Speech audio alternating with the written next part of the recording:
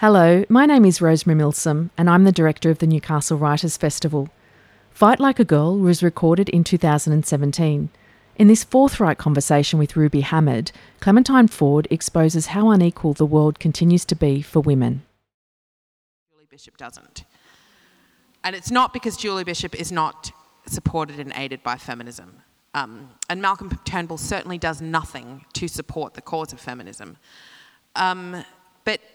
So people say, you need to be nicer to men. And what they don't realise is that because maybe it doesn't even occur to them that actually men are not part of this conversation or don't need to be at the forefront of this conversation, is that what I write and the conversations that I want to have, men are free to read and free to listen to and free to learn from, but they're primarily had with women, because I want women to understand that they don't need anyone to give them anything, that they are entitled to rise up and take those things for themselves. They're entitled to be the witnesses to their own lives, and they're entitled to believe that their stories are worth telling. And they're also entitled to do what I do, which is stand there and say to men, I don't care whether or not you like it. I don't care whether or not you support it. I don't care whether or not you agree with it or if you think that I should be nicer. You having all of those feelings does not change the way that I will choose to go out and operate my movement. And it's like this guy stood up yesterday last night in the panel that we did, and he'd come along. If you're here, maybe you could hear it twice. He said that, he stood up and he said that as a white male who was over, just over middle age now, and he had sons, and they were all good men. They all supported the ladies, supported equality, and they were very supportive of women. But he just felt like maybe all of us 4 women on stage were just being a bit biased, and we just needed to recognise that not all men, etc., etc. And I said to him that. He didn't like this response very much. But I said, you need to sort of look at why you're being so defensive about this, and you need to kind of question what the discomfort is that you're feeling about being challenged on your role here. And, Rhonda said to him that the status quo and structural power doesn't care whether or not you're a good guy, because individuals don't need to be good for the structure to continue on existing. And most people who are adamant that you need to know that they're either a good guy. If a guy stands there and he needs a woman to understand that he's a good guy, it's every bit as untrustworthy as if I sit there and I need to convince Ruby that I'm a good white person in the face of what she's telling me about the racism that she experiences. Yeah, but Ruby, I'm a good white person. Why are you directing that topic to me? Why don't you go and tell all those bad white people out there about it? Why won't you recognise that I'm a good white person? That there are good white people out there, actually. Why won't you recognise them, Ruby? Why don't you talk... In fact, why is there not a white person on the panel? Because I'm really sorry, but I didn't realise your feelings are obviously more important than my safety. So I'm sorry. Well, I'm not personally blaming you. Why are you making me feel bad? Yeah. I'm going to throw to the audience in a few minutes, in a couple of minutes. So if anyone thinks they want to ask a question, start formulating. But I do, on that note, I want to talk about anger, right? Because anger can be quite, misunderstood. You talk about it in your book, and that it's okay for women to be angry. It's often it's minimized or it's dismissed as being irrational. When is anger a good thing? Because I think that I get angry, and sometimes I feel ashamed for it. But then I'm thinking, well, no, I'm angry because of feeling because of all my different intersecting identities, feeling minimized and feeling invalidated and not listened to. And sometimes, and if I get emotional over that, I feel that is completely justified. And sometimes I get talked down to in a very calm way, but I still think that our society often mistakes calmness for rationality and logic, or it substitutes it. I don't think that the question should be, when is anger a good thing? I think the question should be, why is women's anger in particular pathologized so poorly? Why is women's anger used against them? And it's used against us because, firstly, the whole last chapter of my book is called It's Okay to be Angry. And it's basically like 6,000 words of all the things that we're allowed to be angry about and that we should be angry about. Women have said, oh, well, you're just so angry. Well, why the fuck aren't you angry about the fact that 1 in 3 women will experience domestic violence? Why aren't you angry about the fact that 1 in 5 girls over the age of 15 will experience sexual violence? Why aren't you angry about the fact that when she reports that sexual violence, she's less than 5% likely to see any judicial kind of punishment for it? It's something like 1% of cases that are reported to the police in Victoria of sexual violence, and that's the ones reported, will even go to the courtroom. Why aren't you angry about the fact that girls graduate from university at greater levels than men but are less likely to get management positions? And I should say I don't really care about getting women on boards. It's not my goal. I just feel like it's trickle down equalities. So it's just stupid. But have you seen how even that has become part of the backlash? That even though women, we might be, make up more university places and graduates, and we're still not getting the jobs that men are getting. And yet we'll still see all these columns about how feminism has gone too far because now these poor boys are not in university. And so... The feminisation of men must stop. Yeah, exactly. Someone wrote a letter to the newspaper the other day. I read the Herald Sun every day to read the letters. It's my act of rage in the morning. And Dan wrote a letter about, this was about the fairy tales thing, and he said, how do we know that gender inequality leads to domestic violence? Have we got proof? The feminisation of men must stop. And I was like, okay, well, that's what I'm angry about that letter, and I should be angry about that letter. I'm angry about the fact that I spoke to a young woman last night who is in the process of leaving the army before her time is up because the experience that she's had there has been so horrific and traumatising as a woman that she has to leave, except that she's not being allowed to leave on her terms. She was first told that she couldn't leave at all, and then she was told that she can leave, but she won't be allowed to go into the reserves as she wanted. And if she chooses not to accept that deal, then they'll make her leave anyway, but they'll say that it's on psychological grounds. So you talk about women, you have these people that say, well, women have every opportunity in this country that men do, so where's the inequality? How can you point to it? And you're like, this is what makes it so hard, is that it's no longer a case of being able to look at the legislature and say, well, the legislature states that it is legal for a man to rape his wife in marriage. So let's change that. Okay, so that law's changed. So now we've got equality. Now men never rape their wives while they're married to them. Or, well, women can have the same jobs as men. Well, but what structures are in place in there? What codes of masculinity are being so strongly enforced that actually make those workplaces hostile to women? And then when those women leave those workplaces because of the trauma that they've experienced, they're told, oh, well, you just couldn't handle it.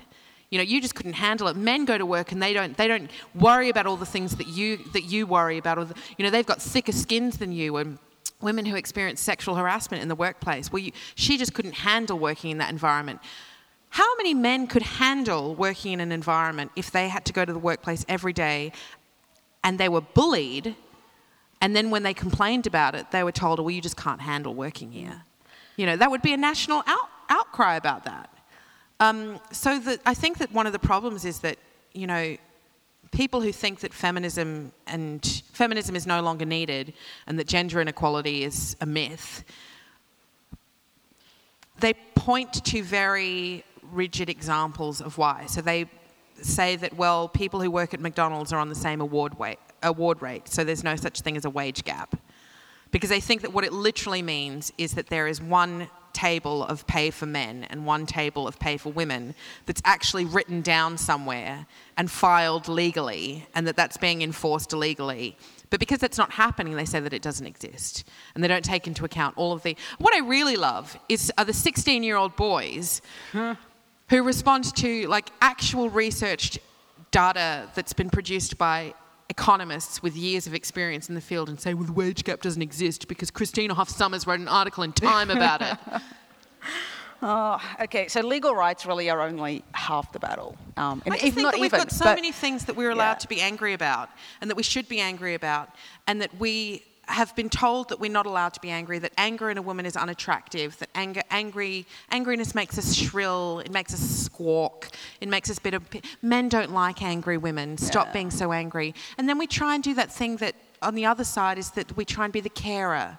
So we try and kind of like soften our anger a little bit. We try and pat someone through the anger as we're saying, well, this is, but can I just tell you why I'm angry about, don't worry, it won't be very harsh. I'll make sure that I stroke your hair while I'm doing it. You know, instead of just saying, I'm fucking angry, and you can either listen or you can get out of the way. Yeah. Question? Who's got a question? I can't believe we've like really getting close to wrapping up time. Any hands up? I'm sure you've... Yes, over here. I don't think... Oh, she's got a mic here. Oh, do you want to come up and...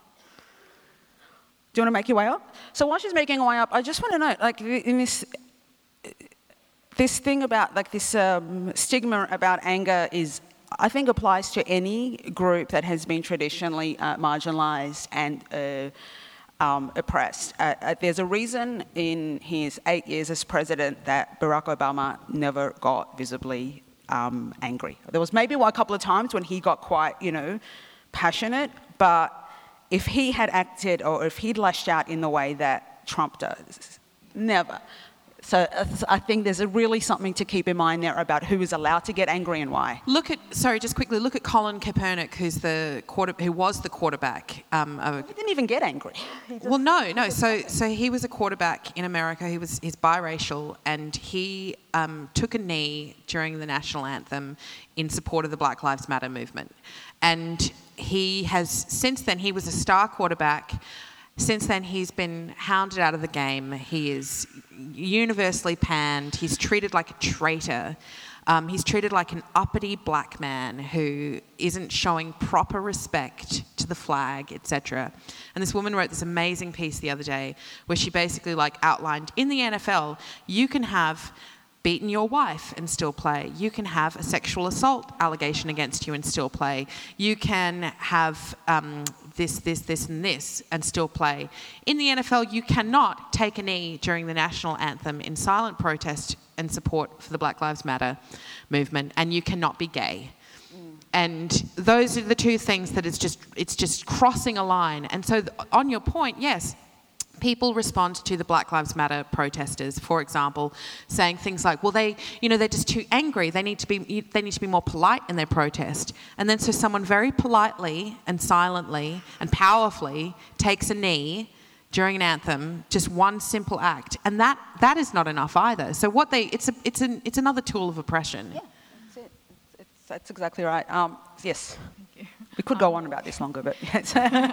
Thanks both, it's been great. Clementine, I'm just about to finish your book, and I have a 6-year-old boy, and he keeps asking me what's the book about, and I really struggle to, maybe I'm being a bit idealistic, but I sort of almost don't want to tell him about the inequalities that exist, because I don't want to put that in his head and for him to think that that's the society that is at the moment the norm. But at the same time, I want him to realise that he has a role to play in helping to change that. And I'm just wondering whether you have any suggestions of how I can explain what the book's about in a sort of 6-year-old friendly way.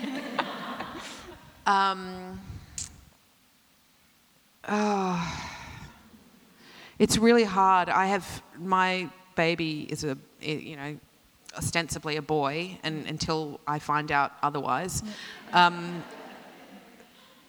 If that continues to be the case, then it's scary. I'm really scared about what that means raising someone whose experience of power will be different to mine, and whose experience of being instructed that power has not been given but earned is also different. I think it's really funny, not ha-ha funny, interesting funny, that people say, oh, I'm really scared of having a girl in this world because of the way that girls can be harmed by the world, all the things that can happen to girls. And no one ever says, I'm really scared of having a boy because of the way that this world can teach boys how to treat other people. I'm really scared that my son might rape someone one day. You know, that is a legitimate fear that people should have, because rapists are somebody's son. And they're most likely going to be someone's community member, someone's colleague, someone's friend. And they're not, you know, when people refuse to talk about the reality of that, and they keep consigning the perpetrators of sexual or physical violence or just gendered violence to the fringes of society, as if these people just kind of skulk through the shadows and then leap out of the walls like they come from a different dimension or something, then we never actually get to the root of the problem, which is entitlement.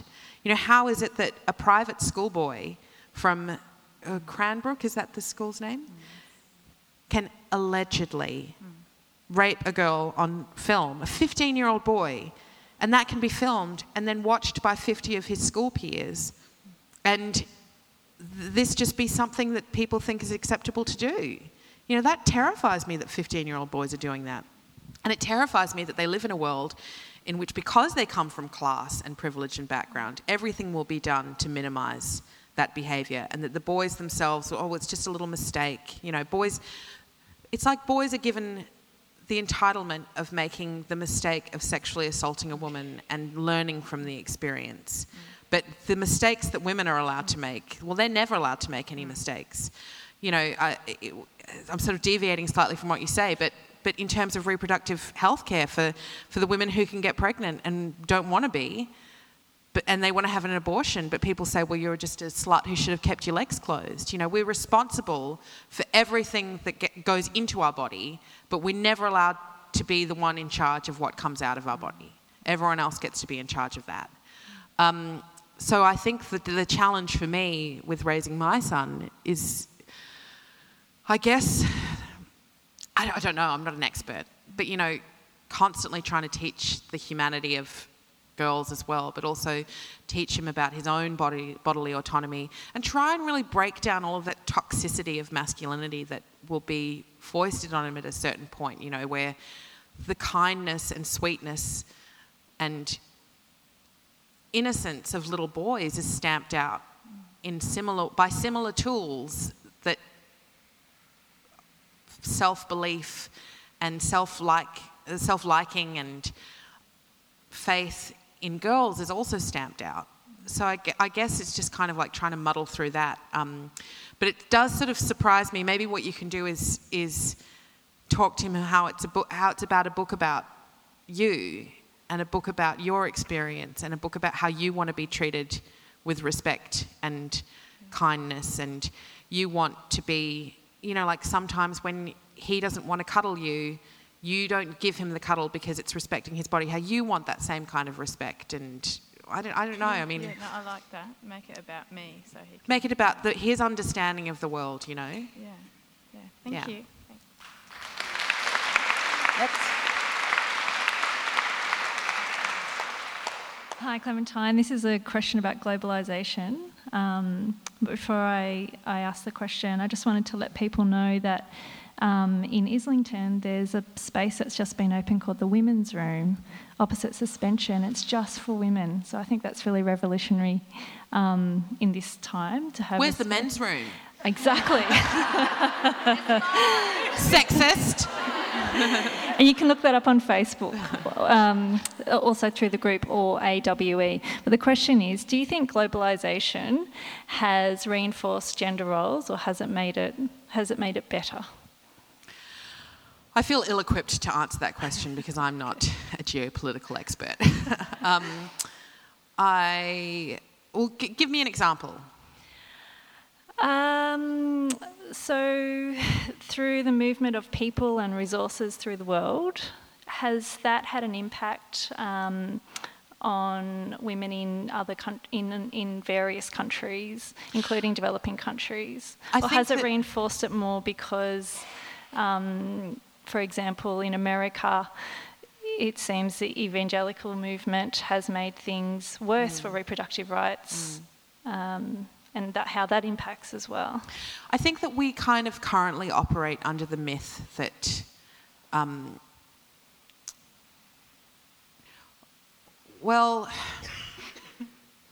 I think in some ways the ability for feminists in particular to globally reach out to each other has been very powerful. To be able to kind of become a more magnified force that can no longer be swept aside by powerful media entities that have the power of being able to represent the picture, and so have always traditionally represented it as being much smaller than it is, can no longer do that because we can sort of bypass that. But at the same time, I think that as you said, what is often forgotten is that I guess this is maybe more of a question of capitalism. Or for both of you. I think Ruby's probably better at answering this than me. She's done more work, but I think that capitalism is a bigger issue there as well. Is that who is producing the labour? And I have a big problem with the notion of choice feminism because, firstly, not every choice that we make is the right choice, and women being able to make a choice under in an already unequal society doesn't necessarily mean that choice is feminist. It just means that it's a decision within that structure. But, the choices that we make to wear certain clothing and say, well, don't you shame me for wearing this clothing, fine, but doesn't take into account who's made the clothing. It doesn't take into account all of the women whose labour is required to make sure that we have our lovely, comfortable, middle-class feminist lifestyles. And I don't think that women solely should be responsible for that, although will often be expected to be responsible for it. But, it's a good point that you make about the global gag rule that has been instituted once again in America and has been by all Republican presidents since Reagan. That now developing countries that rely on aid from multiple sources will no longer be able to get US aid if partial distribution of other funding streams, not American funding streams, but other funding streams goes towards accessing abortion. That has a hugely detrimental effect on people around the world. It's worth noting here that American evangelical groups have also been instrumental in implementing anti-gay laws in places like Russia, and I think Uganda may have been overturned. So that is I think in answer to your question, yes, Western capitalism, Western religion, Western military and foreign policy have all combined to perpetuate and entrench gender and cultural and religious oppression in the global south. So yes, and we should move on to the next question. Yeah, and I just wanted to note as well that I realise that when you write a book that's called Fight Like a Girl, that I don't want to assume that I can speak for a universal experience of girlhood in all of its manifestations. I obviously can't. I can only speak to my experience. But I think that there are some things that are universal to all girls that hopefully the book touches on. But of course, it is written from a very Western perspective and in a very Western context. But one of the mistakes that maybe we can make, and certainly other people will accuse us of, is that if our feminism fails to solve all of the problems of the world, then it's useless feminism. And therefore that we don't even have a right to kind of exhibit any of it. I think that you need to be aware of how your feminism can always be more intersectional and more in recognition of other people's experiences. But you can only do so much as an individual as well. Absolutely. Thank you. Thanks for that question. And we've got one final question, and then we'll have to wrap it up. Thank you.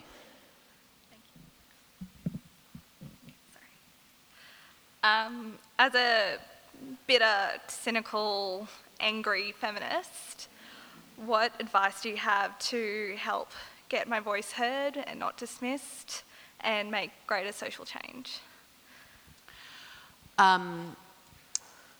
I love that you define yourself that way. I think that's a good first step because it means that you're not afraid of being called those things.